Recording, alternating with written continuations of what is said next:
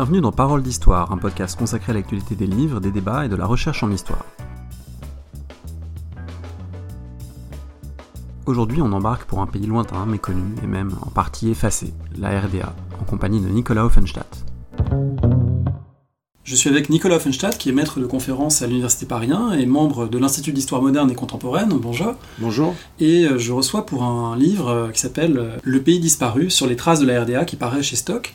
On pourrait dire que c'est un livre d'explorateurs. On sait qu'à l'époque victorienne, il y avait des explorateurs parce qu'il y avait des taches blanches sur les cartes et il fallait les combler. On partait les combler. Aujourd'hui, il n'y a plus de taches blanches sur les cartes, mais d'une certaine façon, il y en a dans le passé.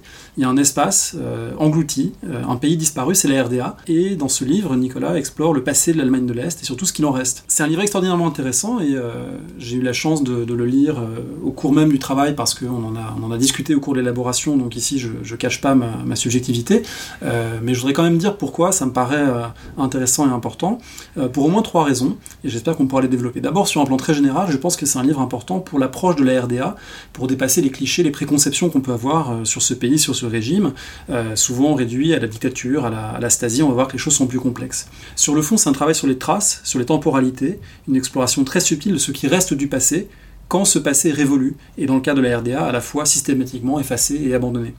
Et puis, du point de vue du travail de l'historien, je pense qu'il faut aussi souligner, saluer la réinvention qui est celle de Nicolas Offenstadt, puisqu'il a fait une thèse en histoire médiévale, il a beaucoup travaillé sur le 14-18, et puis là, on est sur un 3e terrain, même s'il y a des résonances évidemment avec d'autres terrains, notamment sur les questions de mémoire, et on sait qu'on est dans une université française souvent très cloisonnée du point de vue des périodes. Là, je trouve ça très très intéressant d'avoir comme ça ces terrains qui se font écho. Alors, on va parler de ce livre, et pour commencer, je voudrais peut-être qu'on prenne un exemple concret pour faire comprendre cette démarche. Un exemple concret, c'est lorsque vous entrez dans une ancienne entreprise, dans une ancienne usine chimique à Bernsdorf, dans l'ancienne RDA, avec une lampe torche, et puis là, il y a une masse d'archives, et vous vous emparez de certaines de ces archives. Est-ce que c'est un moment singulier pour un historien ? Sans doute, c'est parmi les moments qui m'ont le plus marqué pendant cette recherche. C'est que sur le territoire de l'ancienne RDA, il y a donc beaucoup d'usines abandonnées, mais pas seulement des usines, des bâtiments administratifs, des maisons de la culture, des casernes. Et dans certains de ces bâtiments, il y a des archives abandonnées. Parfois des masses colossales d'archives, qui seraient intraitables par même un chercheur tout seul. Des masses d'archives qui sont à l'abandon, sur des étagères, parfois par terre dans la boue. Masses d'archives tout à fait intéressantes. C'est pas seulement des rebuts, c'est parfois même des dossiers personnels, des dossiers administratifs, des séries comptables.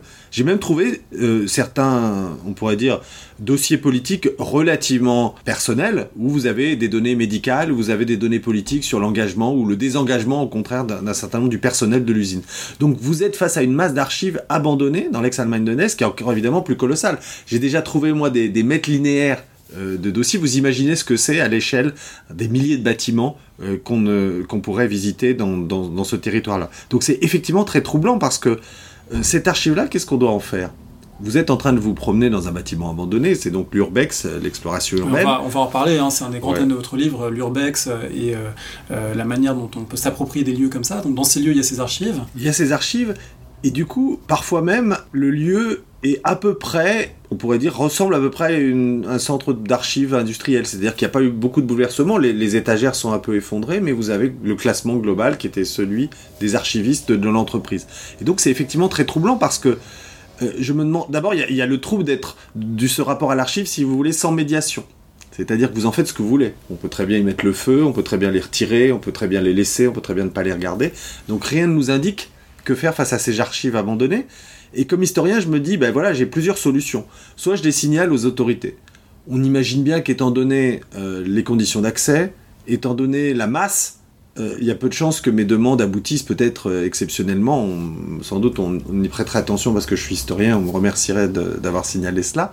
Mais certaines sont l'accès est dangereux. Il faut faire un peu justement d'exploration pour y accéder. Les planchers sont totalement effondrés, donc il faudrait des pompiers, il faudrait sécuriser. Ce serait un protocole très coûteux pour les récupérer. Très coûteux pour des archives, vous le dites, on en parlera peut-être, que beaucoup de gens négligent et trouvent inintéressantes, celle de la RDA justement.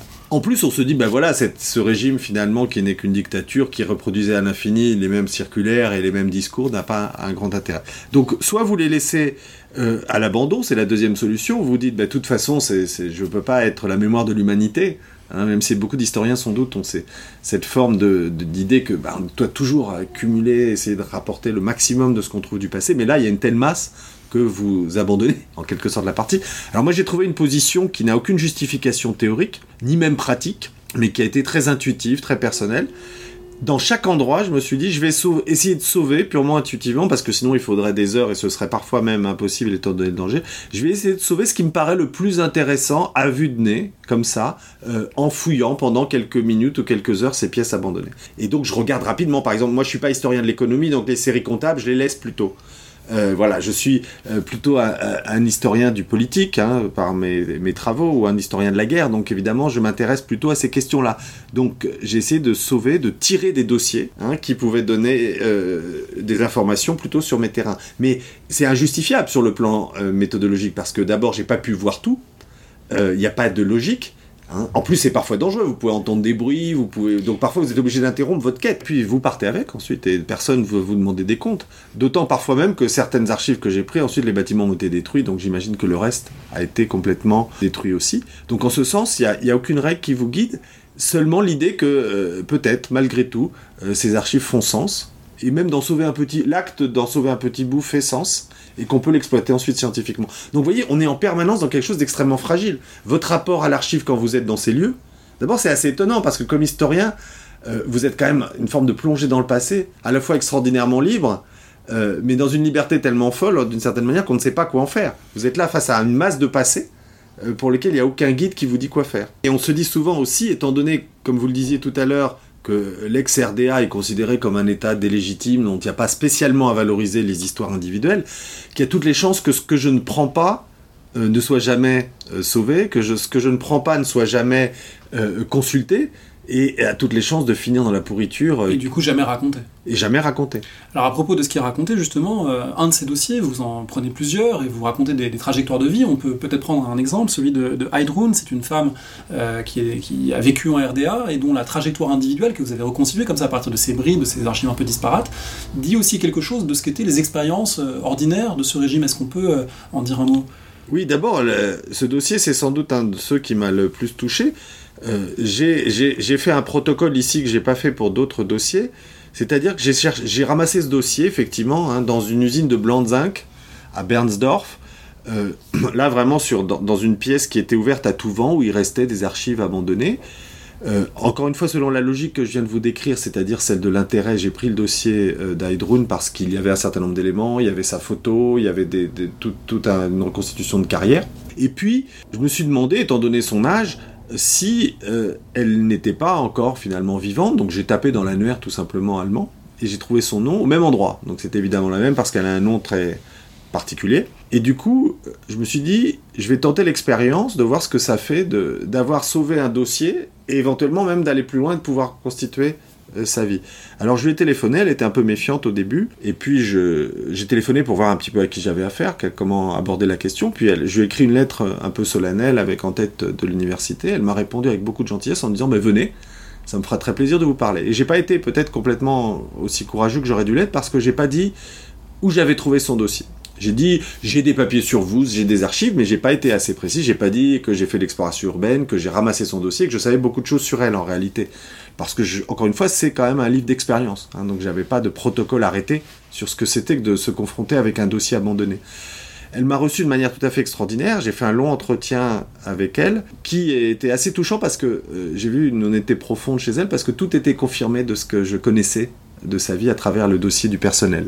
Et elle m'en a raconté évidemment beaucoup plus, en me permettant de préciser un certain nombre de points qui n'apparaissaient pas dans un dossier dont les mentions sont liées à ce qui intéresse évidemment l'administration de l'entreprise. Donc c'était un moment extraordinaire, et du coup après je suis allé retourner me promener dans l'entreprise pour la revoir après avoir discuté avec elle. Et surtout ce que cet entretien m'a livré, c'est la suite.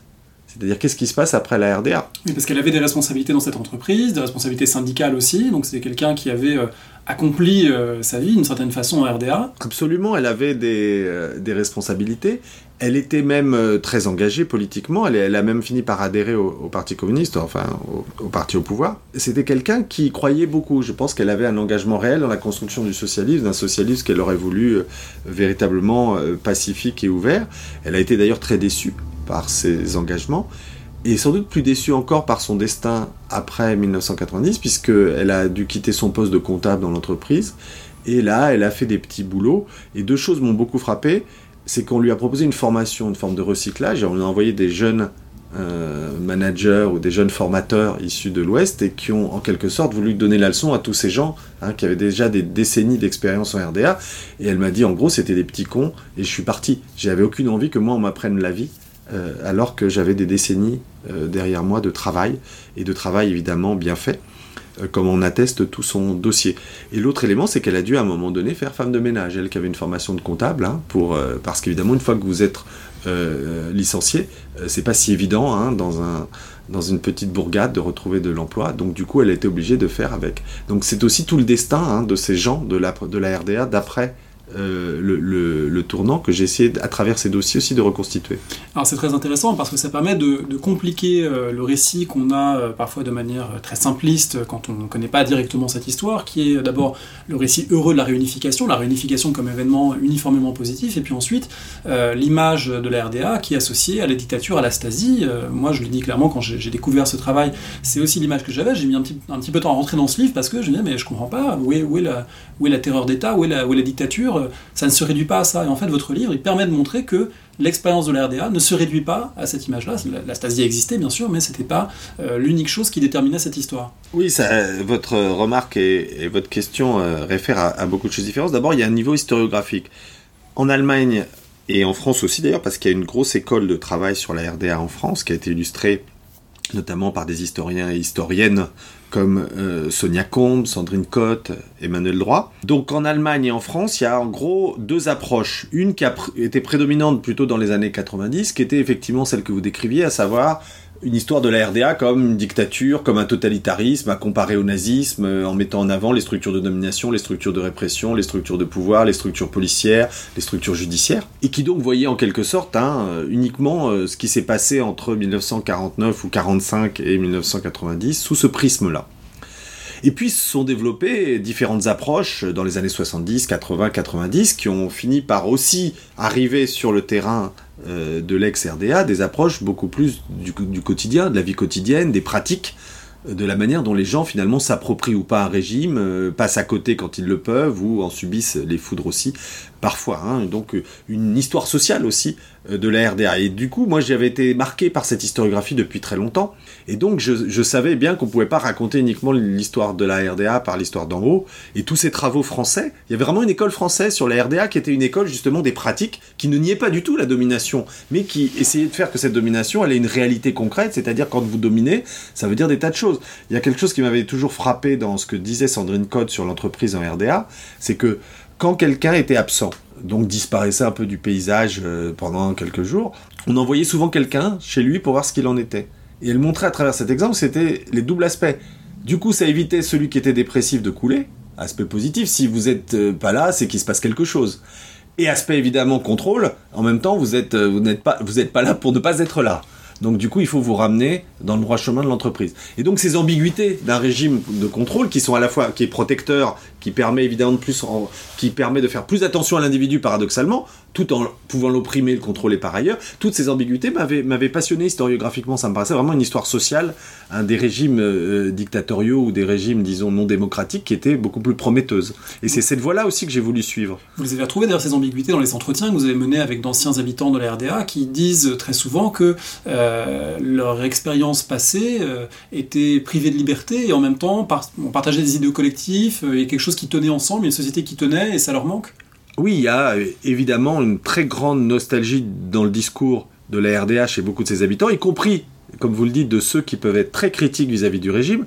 Et donc, du coup, on voit bien, et c'est, je pense, aussi une des conclusions de ce livre, c'est comment les gens bricolent leurs identités mémorielles. Et donc, du coup, quand on dit il y a une vague de nostalgie, ça veut rien dire en réalité. Alors, on va revenir peut-être sur ce terme parce qu'il a été très employé à une époque, il continue de l'être un petit peu, notamment dans le journalisme. On parle d'ostalgie, formé sur le mot allemand qui veut dire Est, l'ostalgie, la nostalgie de l'Est. C'est un mot qui ne convient pas. En fait, vous montrez très bien dans ce livre que c'est un mot qui englobe beaucoup de choses sous une même étiquette, alors qu'en réalité, le rapport à l'Allemagne de l'Est est beaucoup plus compliqué que simplement la nostalgie qui passerait par quelques objets un peu kitsch, comme ça. Oui, et pour ça, il faut répondre peut-être de manière un peu retardée, mais malgré tout à votre question précédente. Il y a un autre élément qui explique un peu ce contexte, c'est d'une certaine manière, et vous l'avez dit mais il faut le préciser, la Nouvelle-Allemagne, la République de Berlin en quelque sorte, a construit vraiment un grand récit dominant. Ce grand récit dominant, pour le résumer vite, c'est... Il y a une forme d'exception malheureuse dans l'histoire allemande depuis 1945, c'est la RDA, qui était vouée à disparaître. Donc cette vocation à disparaître s'est accomplie par une forme de miracle qui est la réunification et la chute du mur. Et du coup, en quelque sorte, on retrouve un chemin normal et naturel d'une histoire allemande heureuse et démocratique et apaisée. Donc vous voyez, il y a une forme de grand récit. Et dans ce grand récit, évidemment, la RDA n'a qu'une place négative et qu'une place marginale. Il y a une expression que tout le monde répète à satiété, qui est l'idée, ce serait une note de bas de page dans l'histoire de l'humanité, la RDA. Alors évidemment, personne n'a envie d'être réduit à une note de bas de page. Et donc du coup, évidemment, les habitants n'ont pas forcément ce regard sur leur passé, qui encore une fois est souvent ambigu. Car après tout, et c'est d'ailleurs dans le cas dans beaucoup d'autres régimes, il n'y a pas besoin d'évoquer les RDA, pour beaucoup de gens, la domination ne s'exerce pas au quotidien. Et donc du coup, le rapport aux politiques est lointain, incomplet, parfois très distant. Et c'est ce qui se passe aussi en Allemagne de l'Est. Les gens n'avaient pas affaire à la Stasi tous les jours. Très loin de là. Ils avaient pas, donc tous ceux qui n'avaient pas d'engagement politique, qui n'avaient pas une vue très particulière sur la manière dont le régime devait se comporter, n'étaient pas confrontés quotidiennement à la répression. Donc ceux-là sont confrontés à des tas d'autres choses, comme n'importe qui, donc des histoires d'amour, des carrières industrielles, des rapports amicaux, des questions géographiques, de changement de lieu, des tentatives aussi pour retrouver de meilleures positions, parfois parce qu'on pouvait bouger quand même à l'intérieur de la RDA.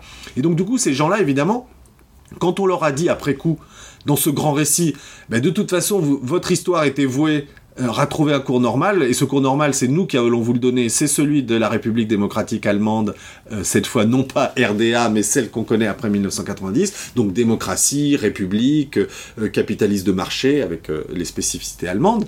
Et quand on leur a dit finalement tout le reste, vous n'avez été que des enfants soumis à la dictature, c'est difficile à bâtir une identité avec ça, avec ce grand récit qui vous écrase en quelque sorte, de dire que vous allez vous soumettre à tous ceux qu'on a fait passer à âge d'or ou à raison pour vos ennemis auparavant. Il y a beaucoup de gens qui ont dit non. Moi j'ai eu une histoire, j'ai fait des choses, j'ai défendu des valeurs pour certains, on pouvait y croire. L'exemple qu'on prenait tout à l'heure, Heidrun, elle est aujourd'hui assez critique, elle dit beaucoup de choses, elle a été même très critique, elle dit, dès qu'on proposait quelque chose dans mon entreprise, il y avait le parti qui nous bloquait. Donc elle dit, il y avait énormément de bonne volonté, mais à chaque fois on tombait sur les cadres du parti qui disaient non, c'est trop compliqué, ça marche pas, c'est pas dans le plan, c'est pas dans nos projets.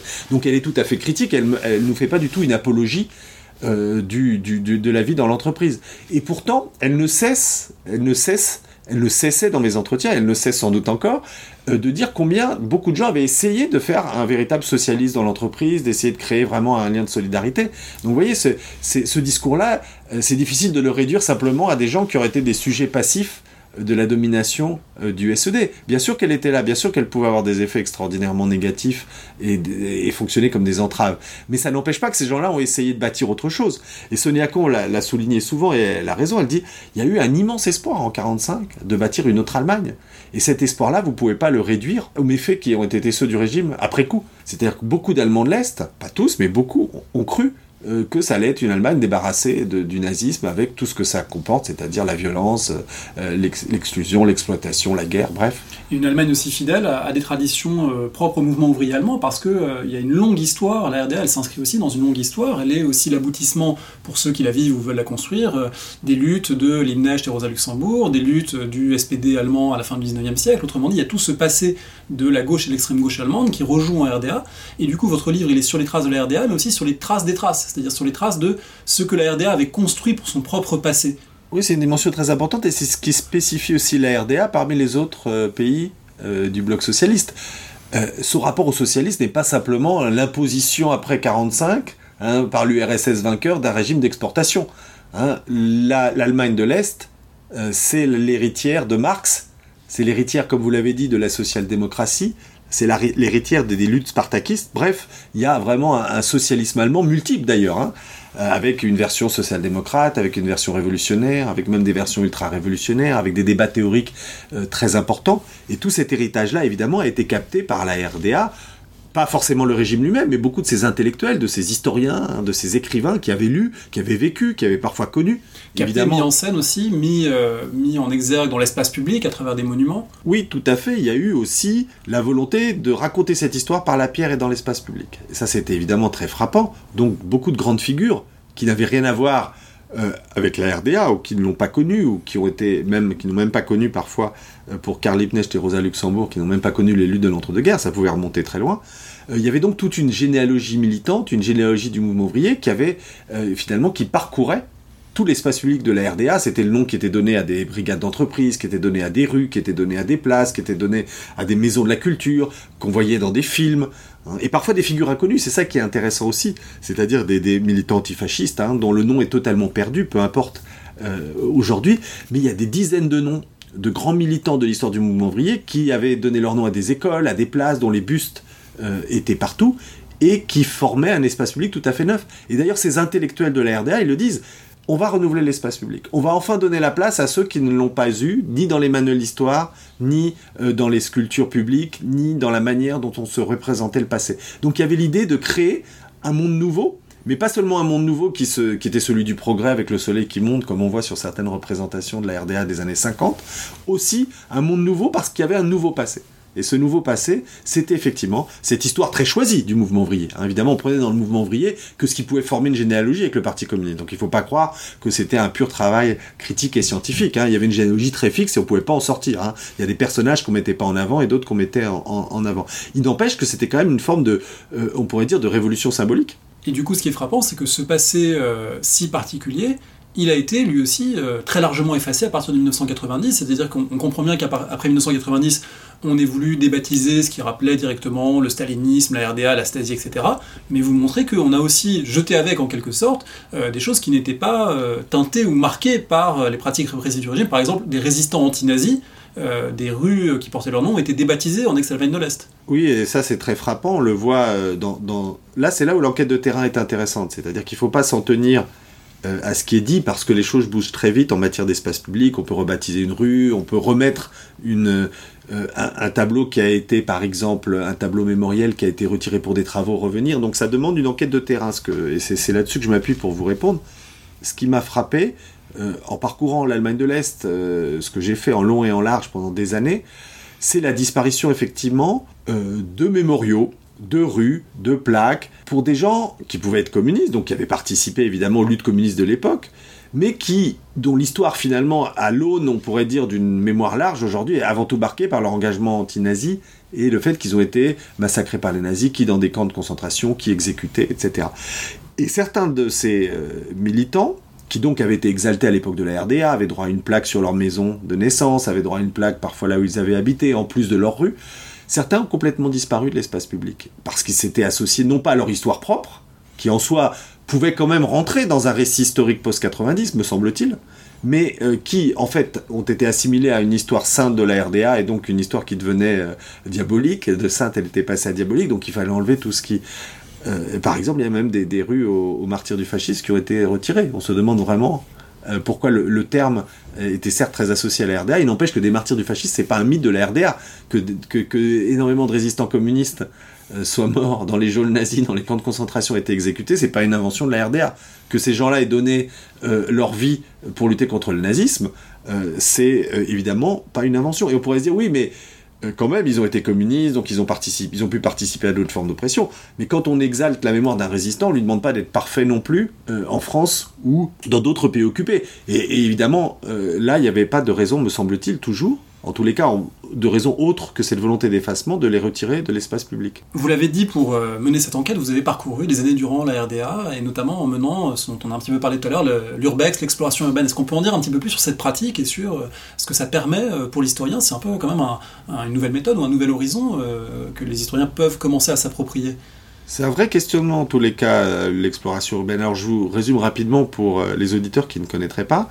C'est un mouvement qui se développe, ça a toujours existé, mais qui se développe sous ce nom depuis 20 ou 30 ans, donc Urban Exploration en anglais, l'exploration urbaine, abrégée en français comme en anglais Urbex.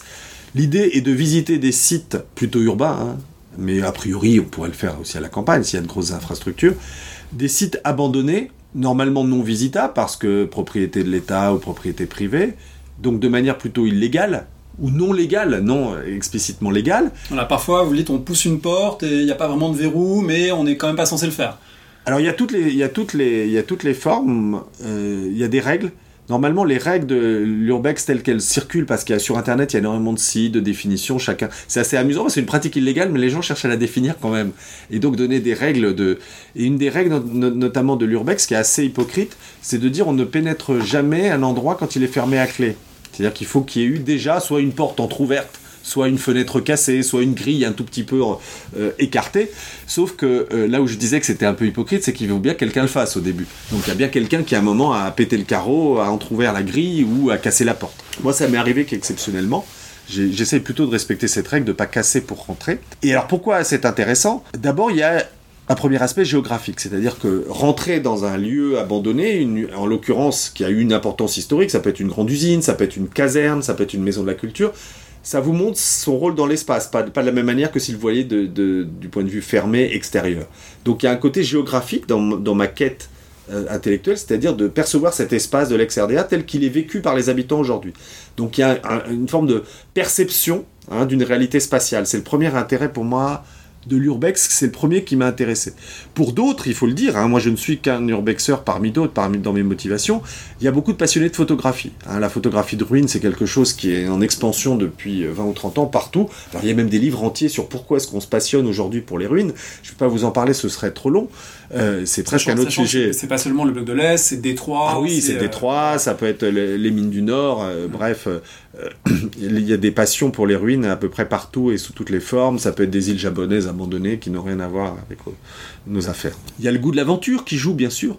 Et il y a même aussi une dimension politique dans l'urbex, notamment dans les équipes d'urbex anglo-saxonnes, parce qu'il y a véritablement des équipes, notamment celle de Bradley Garrett, en tous les cas ceux qui ont fait de l'urbex avec Bradley Garrett, et qui défendent l'idée qu'il faut desserrer l'étau de la contrainte et de la domination politique du capitalisme. Et donc que le capitalisme, en quelque sorte... Le desserrer sur le plan spatial. Sur le plan spatial, absolument, et pas seulement sur le plan des luttes politiques. Et donc tout ce qu'on nous impose, comme circulation, comme contraintes, comme lieux qu'on ne doit pas visiter, qu'on ne doit pas regarder, qui sont en dehors, il faut le desserrer. Ce qui les conduit même à aller se promener, par exemple, sur des chantiers en construction, sur des ponts de chemin de fer. C'est une urbex qui va bien plus loin que les lieux abandonnés. Donc il y a une dimension politique. Donc une dimension d'aventure, une dimension politique, une dimension esthétique, et il y en a d'autres encore. Moi, ce qui m'a intéressé, c'est la dimension cognitive, en quelque sorte. Est-ce que c'est intéressant pour un historien ou un chercheur de faire de l'urbex ? Alors je ne vais pas être hypocrite non plus. Les trois autres dimensions m'intéressent. J'aime cette idée de m'approprier des espaces illégalement et d'avoir un peu de liberté dans la ville. Ça, je partage avec Bradley Garrett ce qu'il dit. Et ça ne me dérange pas même de m'affronter éventuellement aux autorités locales dans ce cas-là. J'aime bien cette idée de pouvoir voir ce que j'ai envie de voir dans une ville. Deuxièmement, j'aime aussi ces lieux. Je trouve que ce sont des lieux qui sont très parlants. Là, c'est peut-être quand même la sensibilité historienne du rapport au passé. Et ce goût de l'aventure, c'est vrai que c'est amusant aussi. Il y a un côté amusant. Donc j'assume, si vous voulez, les trois dimensions de l'urbex que je vous ai signalé ou signifié. Et en réalité, il y en a une peut-être qui l'emporte, c'est qu'est-ce qu'on peut faire de tout ça ? Je vous ai déjà répondu, il y a l'aspect géographique, on peut mesurer un espace et son rôle aujourd'hui, dans un monde contemporain qui n'est plus habité vraiment par lui. On y trouve des archives, c'est une deuxième justification, mais on y trouve d'autres choses. D'abord, on y trouve beaucoup d'œuvres d'art, ou beaucoup de mise en scène d'un régime par lui-même. C'est-à-dire que dans ces lieux abandonnés, qui peuvent être encore une fois très variés, casernes, hôpitaux, maisons de la culture, entreprises, il y a des affiches de l'époque de la RDA. Donc vous voyez, les affiches, on les connaît, mais on les voit pas toujours en situation. On voit pas comment, par exemple, elles sont mises en scène les unes à côté des autres. Quel discours on bâtit avec plusieurs affiches. Pour ça, il faut le voir in situ. Donc c'est quand même un apport de connaissances. On peut très bien voir les affiches sans aucun doute dans les archives. On peut peut-être les voir sur des photos d'époque. Mais avoir une série d'affiches où vous voyez comment, finalement, dans une entreprise, on met en scène le régime, sa culture et sa politique, c'est pas inintéressant. Donc on y trouve des affiches, on y trouve des graffitis, parfois des graffitis oppositionnels. Et on y trouve des œuvres d'art de l'époque qui sont complètement à l'abandon elles aussi. On trouve aussi beaucoup d'objets. Vous faites une place énorme dans le livre aux objets, on en reparlera peut-être. Ça fait partie aussi de ces gisements d'objets qui ont chacun leur biographie, leur trajectoire, qui disent aussi beaucoup de choses historiquement et dont les traces disent des choses. C'est un des intérêts complémentaires de ces explorations, après ceux que j'ai évoqués, à savoir ceux des œuvres d'art et des affiches, ceux des archives qu'on peut y trouver. On y trouve aussi quantité d'objets industriels qui sont totalement à l'abandon parce qu'ils sont considérés comme périmés. Alors sans aucun doute, ceux qui avaient encore de la valeur et qui pouvaient le plus être réutilisés ont été volés. Ça m'est arrivé dans mes pérégrinations de rencontrer aussi des voleurs de métaux qui continuaient à prendre du cuivre et du bronze, parce que vous imaginez le nombre de métaux qu'il y a encore dans toutes ces usines abandonnées. Mais il y a aussi de nombreux objets, et ces objets parfois ont une histoire. D'abord, ils n'ont pas tous été produits en grande quantité, parfois ils sont un peu oubliés, et on n'en trouve pas beaucoup de traces, sauf à faire vraiment des enquêtes très très longues. Et on les trouve par nombre. Par exemple, ce qui m'a fasciné, c'est de voir tous les objets du bloc de l'Est, ce qui est normal, on le sait qu'il y avait une circulation spécifique au Comecom, donc à l'Alliance économique du bloc de l'Est, mais on les voit concrètement. On voit ce qui vient de Roumanie, on voit ce qui est exporté en Hongrie, donc il y a une forme de reconstitution. Au-delà même d'ailleurs de l'Europe, puisqu'il y a aussi des traces qui viennent du Vietnam, du Chili, autrement dit c'est tout un espace qui était cette géographie symbolique et des alliances de l'URSS qui est présente encore physiquement dans certains lieux. Tout à fait. Et ce qui est intéressant du coup, c'est que vous pouvez vous rendre compte au quotidien de cette présence du bloc de l'Est, pas seulement dans les récits qui sont faits, mais de voir finalement dans le quotidien ouvrier... Ce que les gens faisaient avec ça. Quelles étaient les pièces qui venaient, quels étaient les vins qu'on buvait, quels étaient les journaux qu'on pouvait lire. Et certains de ces objets, quand il s'agit de plaques ou de production spécifique à une entreprise, peuvent avoir quand même largement disparu. Donc d'une certaine manière, il y a une forme d'archéologie de la RDA que j'ai entrepris, sans avoir toutes les méthodes de l'archéologue non plus.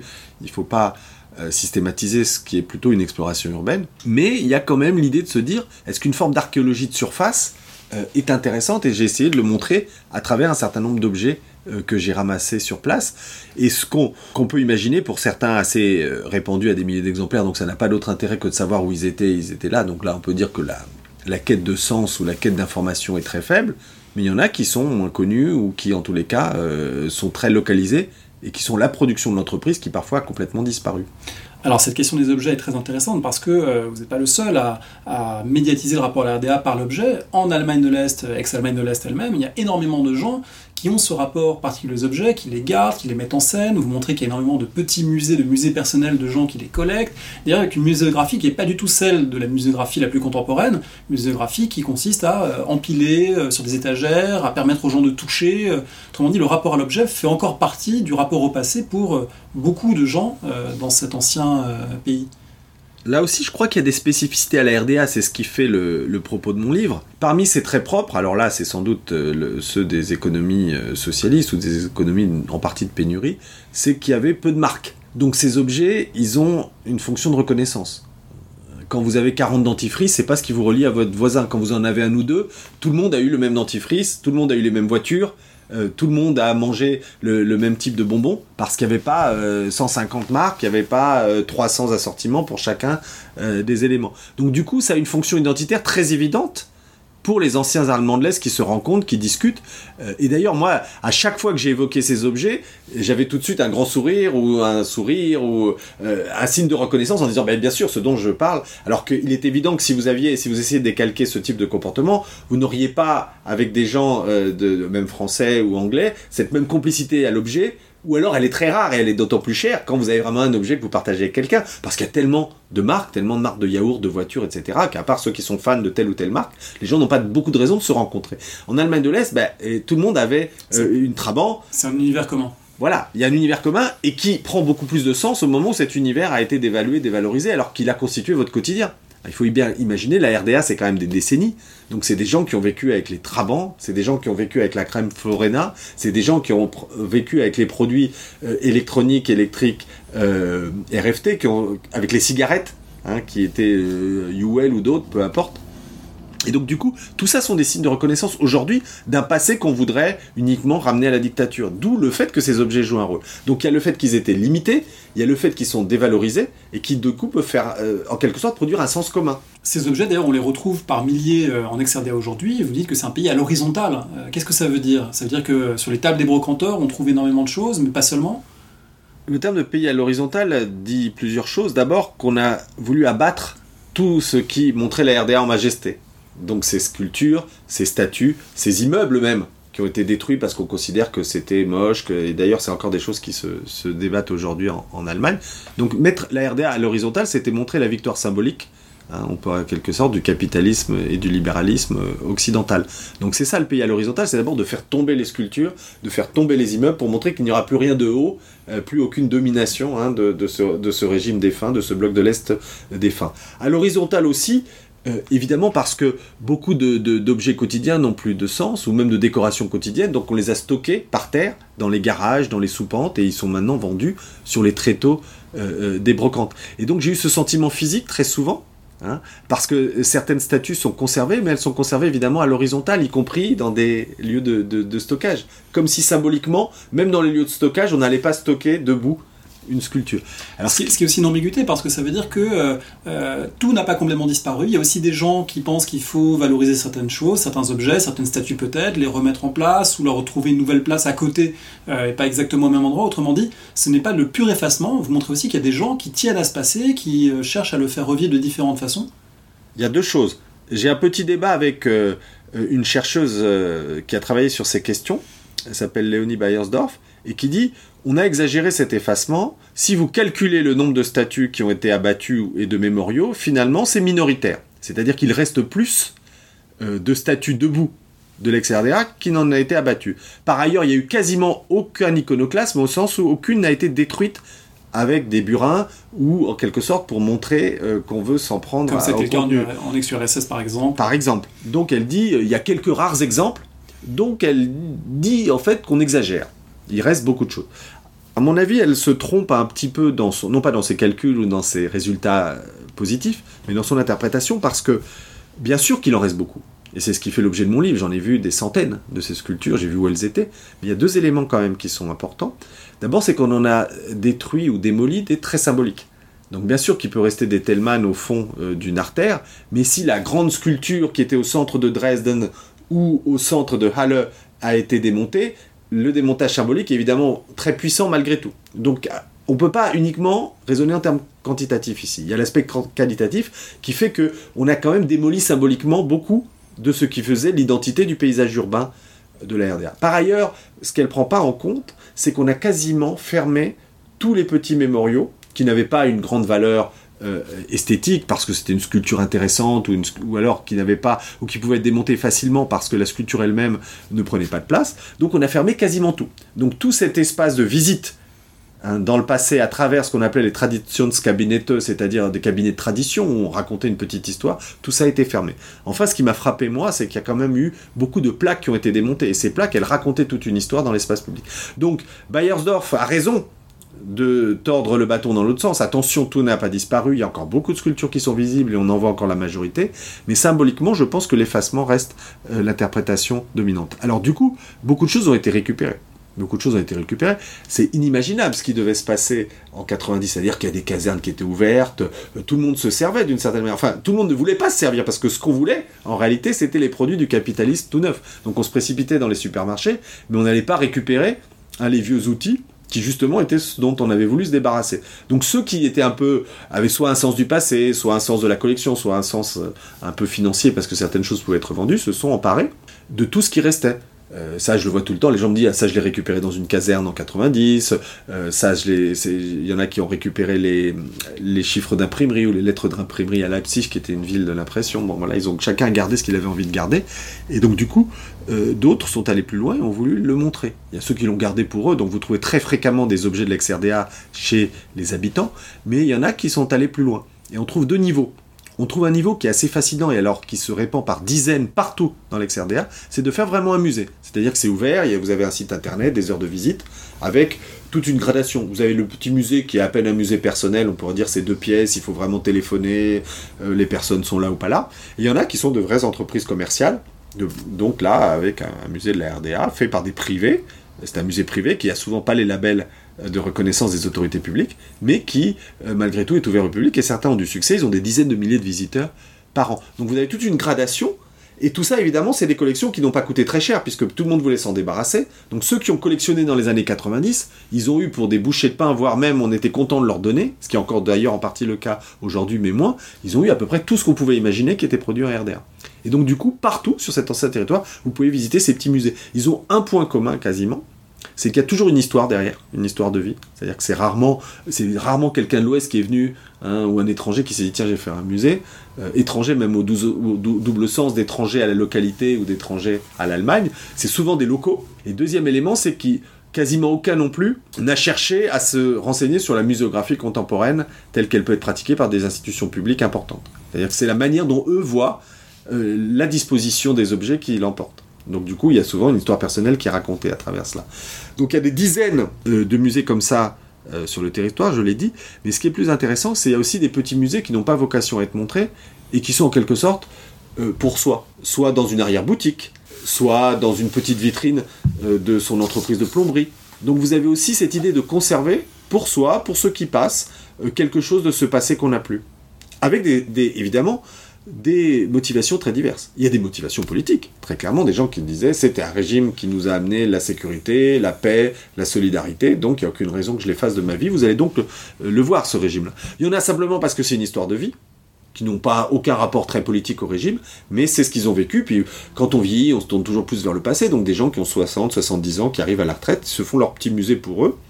Et puis il y en a, c'est parfois simplement aussi par opposition au monde contemporain, en disant il y a une autre chose sur lequel on met pas forcément un grand discours, mais qui est de dire ben voilà, moi j'ai été ça, c'est mon identité. C'est un livre qui est un livre très personnel, qui est aussi le récit d'exploration, de voyage, de rencontres avec beaucoup d'Allemandes et d'Allemands de l'Est. D'où vous est venu cet intérêt pour la RDA d'où est-ce que ça part ? D'abord, il faut dire que, comme vous l'avez dit au début de l'émission, j'ai déjà eu deux vies historiennes auparavant, une vie de médiéviste, qui ne sont pas finies, j'espère, mais qui sont pour l'instant entre parenthèses, et une vie qui l'est moins sur la Grande Guerre. Et à chaque fois, j'ai toujours été très intéressé par les lieux. Ce qui m'a toujours intéressé comme historien, c'est de voir ce que les lieux sont aujourd'hui, après avoir été pétris par l'histoire.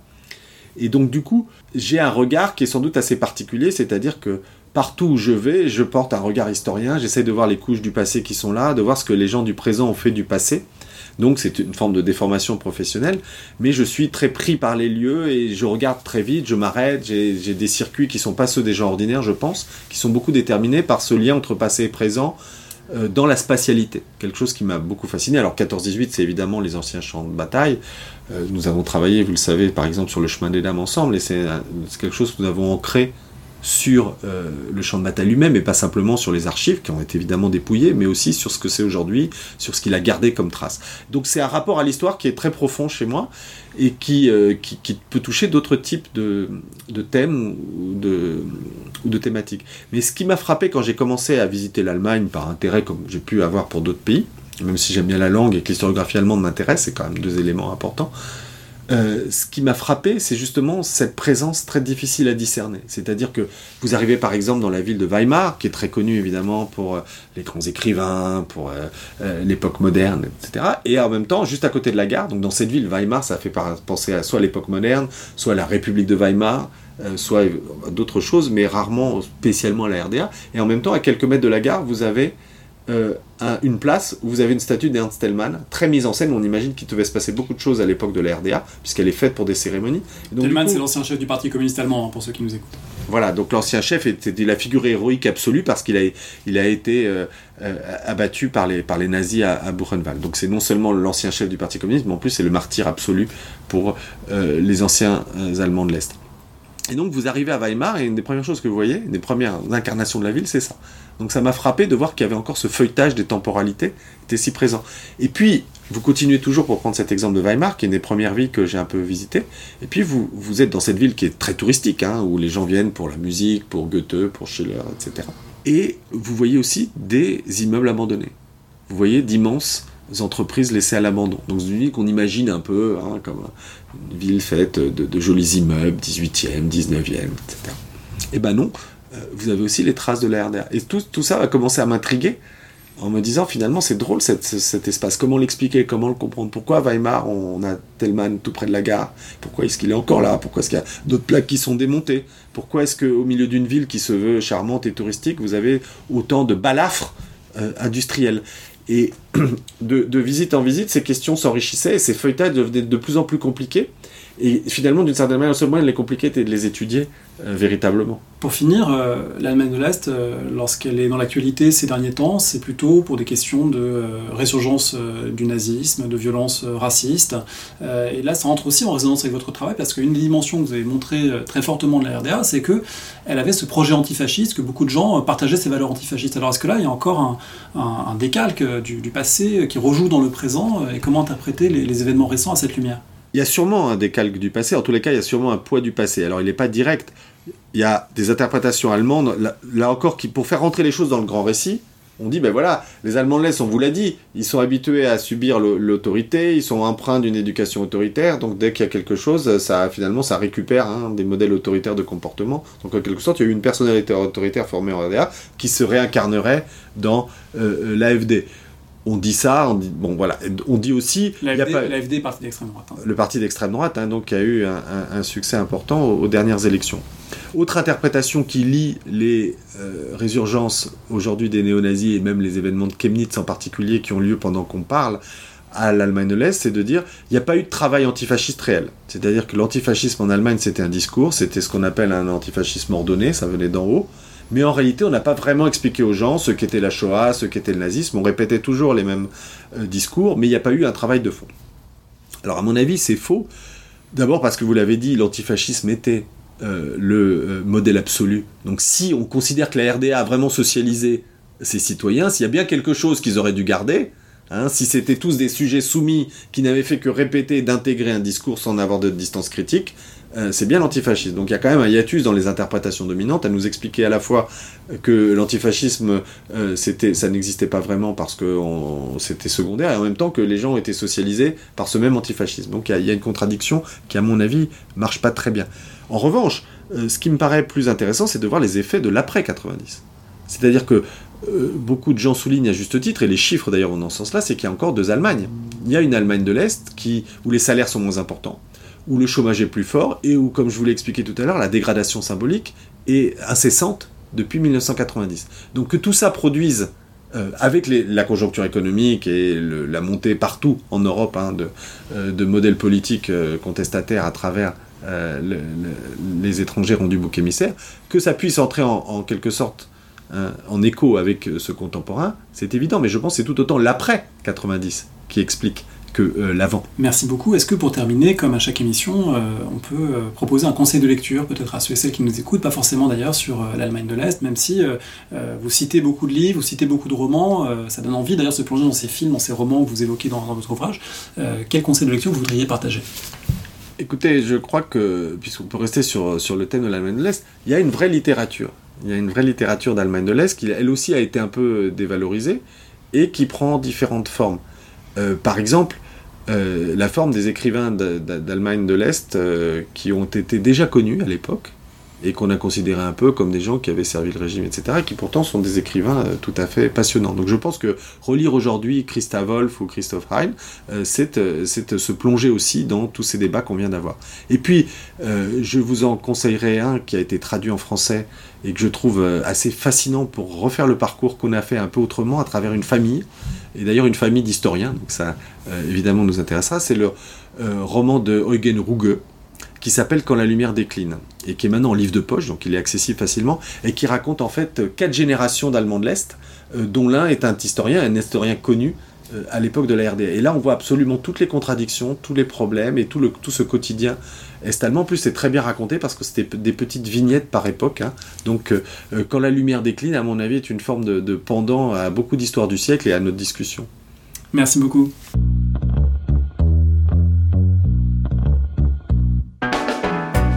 Merci de nous avoir écoutés. Rendez-vous sur le site www.paroledhistoire.fr pour toutes les informations sur le podcast, pour vous abonner, écouter ou télécharger les autres émissions.